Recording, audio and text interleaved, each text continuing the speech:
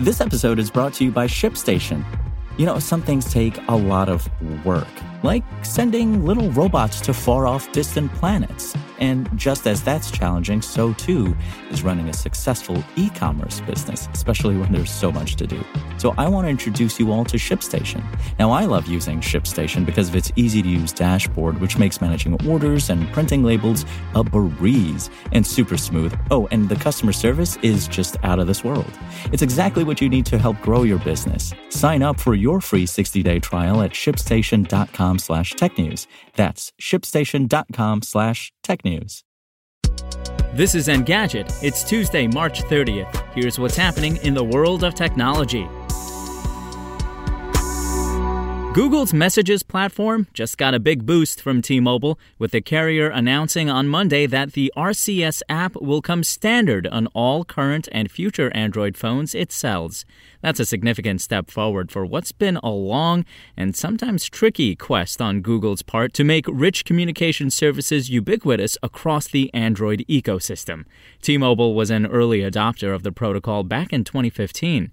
By midway last year, it also became one of the first carriers to implement a full standards-based interconnect with Messages. That meant T-Mobile subscribers could take advantage of all the protocol's headline features, including typing indicators and read receipts, when messaging people outside of the U.S. According to the carrier, it will complete this latest switchover by the end of the year. Google also shared an update on its work to add support for end-to-end encryption in Messages. The company says the beta rollout of the feature will continue throughout 2021. End-to-end encryption over RCS is currently only available through the Messages app, not other RCS-compatible software.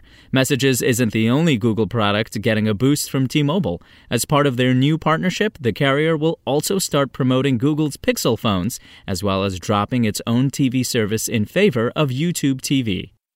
And in business, all signs point to Volkswagen changing the name of its stateside operation to Volkswagen of America, according to CNBC. The automaker prematurely published an incomplete press release to its website it planned to share on April 29th. VW quickly took down the announcement, but not before CNBC managed to get a good look at it.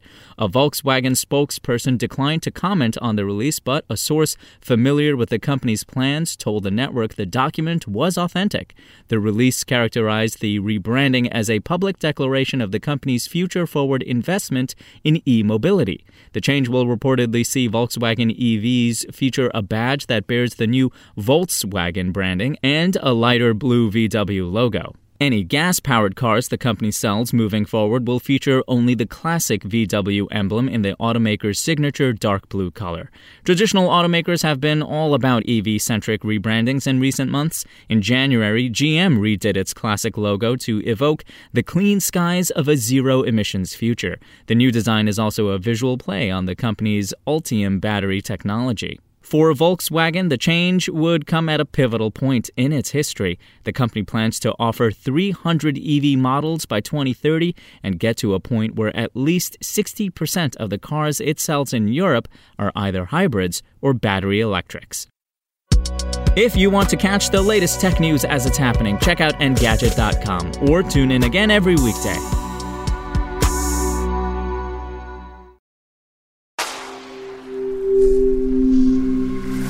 Spoken Layer. Want to learn how you can make smarter decisions with your money? Well, I've got the podcast for you. I'm Sean Piles, and I host NerdWallet's Smart Money Podcast. Our show features our team of nerds, personal finance experts in credit cards, banking, investing, and more. And they'll help you make the most of your money while cutting through the clutter and misinformation in today's world of personal finance. You'll get clarity on strategies to help you build your wealth, invest wisely, shop for financial products, and plan for major life events. Listen to NerdWallet's Smart Money Podcast wherever you get your podcasts.